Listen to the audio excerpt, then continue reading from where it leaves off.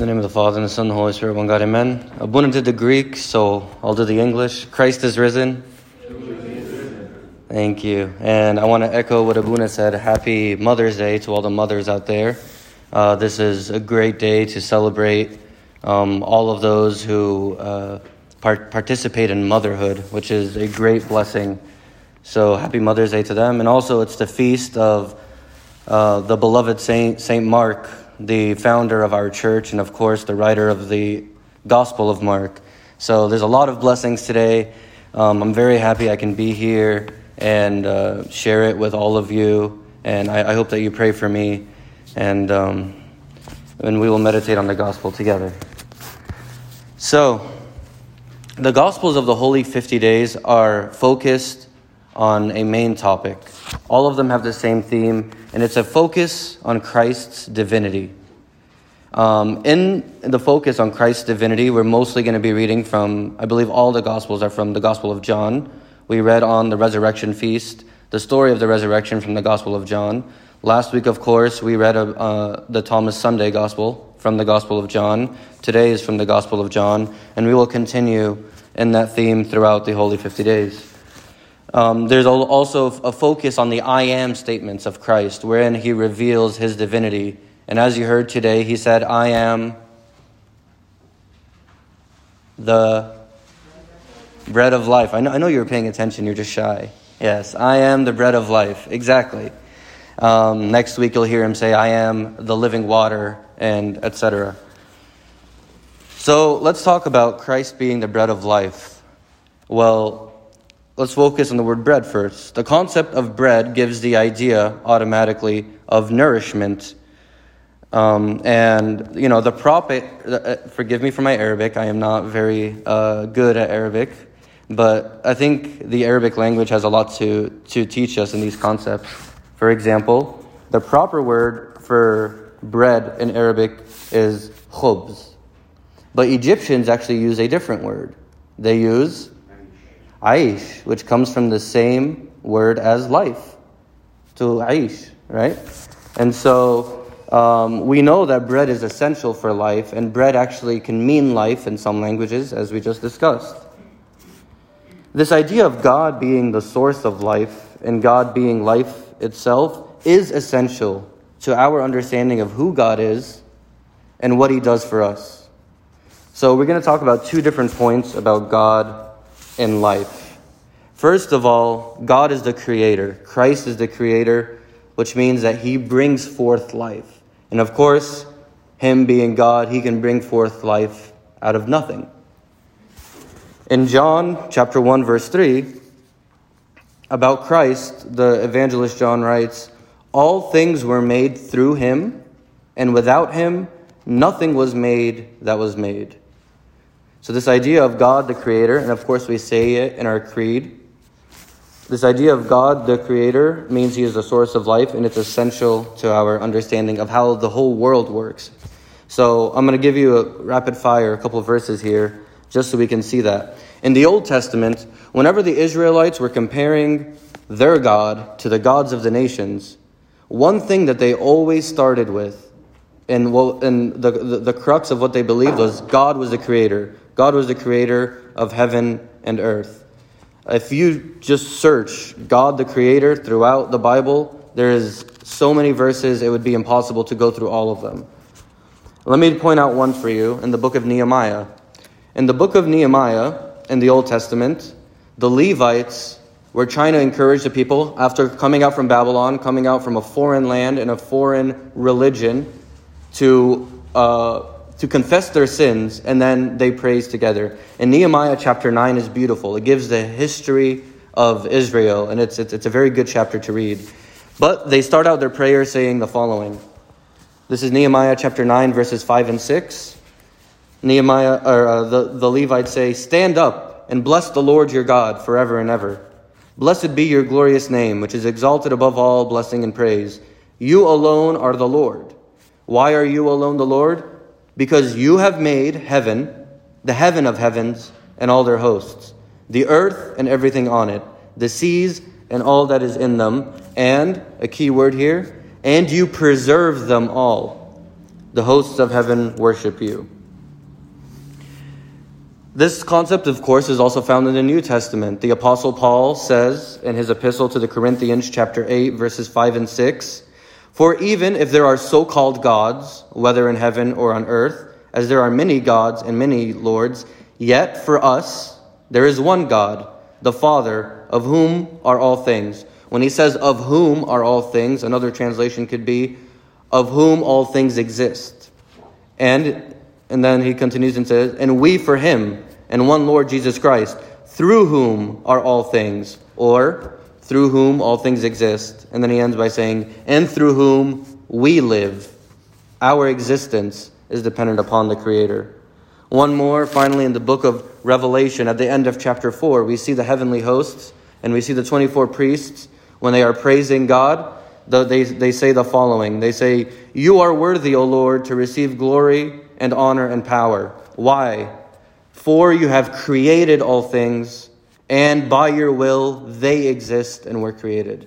So the existence, the essence of life itself comes from God, and it is the crux of our belief in God. God alone is the Creator. God alone has the power to bring life from nothing, and God alone is the one who gives life and who preserves life. What does this mean for us? Well, I think it's apt today to speak about motherhood. So let's take a step further and talk about motherhood. Although God is the only true Creator, He gave humanity a blessing. He granted humanity the ability to participate in the act of creation. Right? When He created humanity, He gave them in the garden the command to be fruitful and to multiply and to fill the earth. In this way, humanity, and women especially, become what we can call sub-creators. They are not creating out of nothing, as God can, of course, but they are creating from what they have. And they also, of course, bring forth life. The Bible tells us the reason the first woman was named Eve. In English, the verse doesn't make sense. In Genesis chapter 3, verse 20, it says, "Adam called his wife's name Eve because she was the mother of all the living." That doesn't mean anything for us. In Greek, the word for Eve is Zoe, or is where the name Zoe comes from. And if you were singing with us the Christos Anesti hymn, we said Zoin, which means life.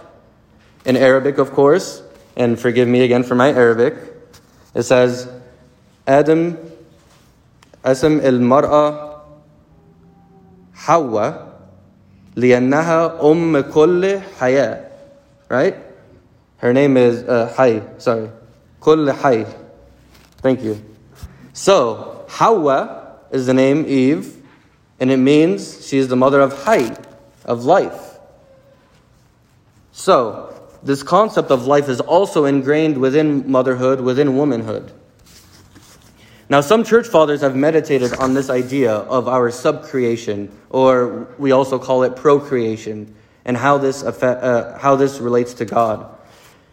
Notice that this is a blessing that we have that the angels do not. The angels and all the hosts of heaven were not given the role, as far as what was revealed to us, to create. The angels do not bring forth more angels or do not bring forth other ranks. They cannot procreate. So this is a blessing actually that humanity is given, that no other creature, that no other intelligent being is given. So the fathers meditate on this and say, when Satan saw this ability of humanity to procreate, that's when he became envious, and that's when he fell from his position. Satan fell, and his pride fell, because humanity was given a gift that even the most glorious of all angels were not given. So, what does Satan do? The wicked one seeks to destroy. He sought to destroy and take away the ability of life. And how do you take away life? By giving humanity death. And of course, if life is the source from God, and Satan now becomes the enemy of God, bringing forth death and destruction and the prevention of life to humanity. In the prayer of the reconciliation, the priest says, "And death, which entered into the world through the envy of the devil."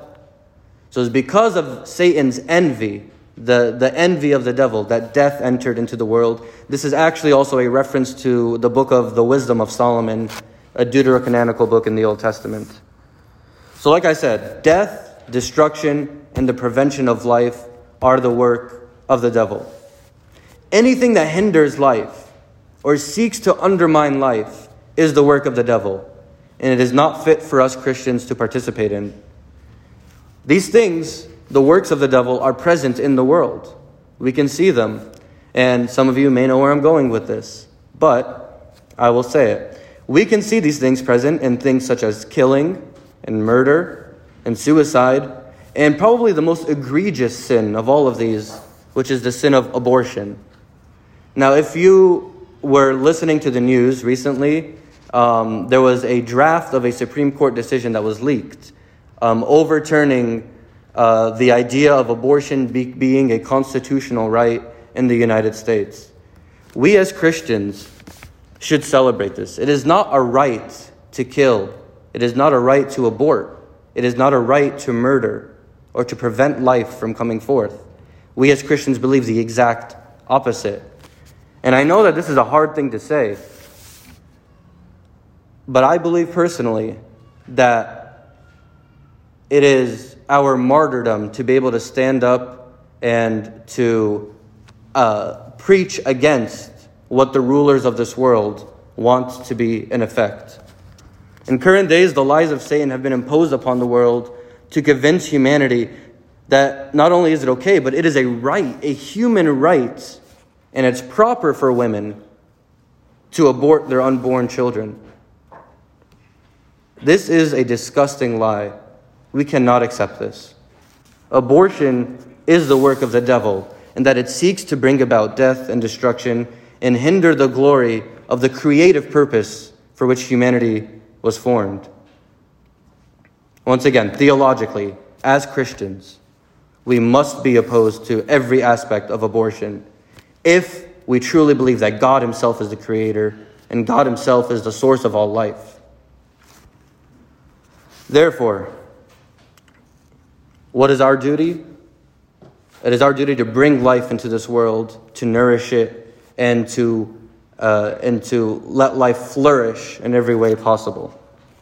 The second point I want to make is that Christ himself is the life. He said, I am the bread of life. We read from John chapter 1, verse 3. If we read the next verse, which is verse 4, John says, in him was life, and the life was the light of men. And the light shines in darkness, and the darkness does not comprehend it. What does it mean that the life is the light of men, or of mankind? What is life being the light of men? The light is our path and the way that we walk. The way that we walk is the way of life. This is what John declares in the beginning of his gospel. This is what John declares Christ has come to do. He gave life to men, and this is the light of men. Life is how we function in this world. And Christ again says it in today's gospel. In today's gospel from John 6, in verse 40, he says, this is the will of him who sent me, that everyone who sees the Son and believes in him may have everlasting life, life forever, life without death, life without any semblance of death. There is no death in the life that Christ wants to give us. And then he says, and I will raise him up at the last day. So even if death occurs, he will raise us up. And of course, that is the whole point of the Holy 50 days, the whole point of the resurrection, is that he gives life, he conquers death, he destroys death, he has no association with death. He submit himself to death. Why? That he may destroy it by its own power and give us life and life for all. So life indeed is our light. Life is our purpose. Life is what we are aiming for, so that even when we leave this world, we have life after it. So our duty is to nourish life. We must fight against the death and the destruction and the work of the devil. I'm going to continue what I said in the liturgy. Abuna says in the liturgy, in the prayer of reconciliation, that the death came through the envy of the devil. But then he continues and he says something else. You have destroyed by what? The life-giving manifestation of your Son. the Son, Christ, was revealed to us, and he was manifested in a life-giving way, in a way where he is giving life to everyone. And of course, we know what Christ says in the Gospels. I came to give life and to give it more abundantly, more abundant life. So the idea, of course, is to continue life. There is this idea in Middle Eastern culture, and maybe you all have felt it. And it's the way that Egyptian parents or other Middle Eastern parents actually show their love for their children. We say the fathers show love to their children by giving their children money, and the mothers show love to their children by giving their children, you guys said it, food, right? I'm going to cook you your favorite thing. This is how I show I love you. Oh, you need something? I'm going to give you money. This is how I show that I love you. And it is a beautiful thing. But if we just boil down love to only these concepts, we would understand that this is not all that the parent is called to do. A parent is not only called to feed their children and to give them money, and that's it. A parent is called to do more. You must nourish life in every way. You teach them how to live life. You teach them how to live life more abundantly. You teach them how to give life to others, how to raise life in other people, how to help them, how to help other people continue their lives, and how to serve other people in this life. And so, if we want to be like Christ and to nourish life and to allow life to flourish, then we must take an active part in this. How do we do that? We lift up people. We encourage them. We allow them to take more steps towards Christ, who is the source of life. We serve them. We help them, and we lead them to the life that is after this life. I think I said the word life 100 times, but let me say it one more time. In the book of Deuteronomy, and this is what I'll end with, the last verse, God puts it very plainly for the Israelites. He says the following. God says himself, I call heaven and earth as witnesses today against you that I have set forth before you life and death, blessing and cursing. Therefore, choose life, that both you and your descendants may live. Let us always choose life and flourish and nourish life in this world, which is the act of our Lord Jesus Christ. Glory be to God forever. Amen.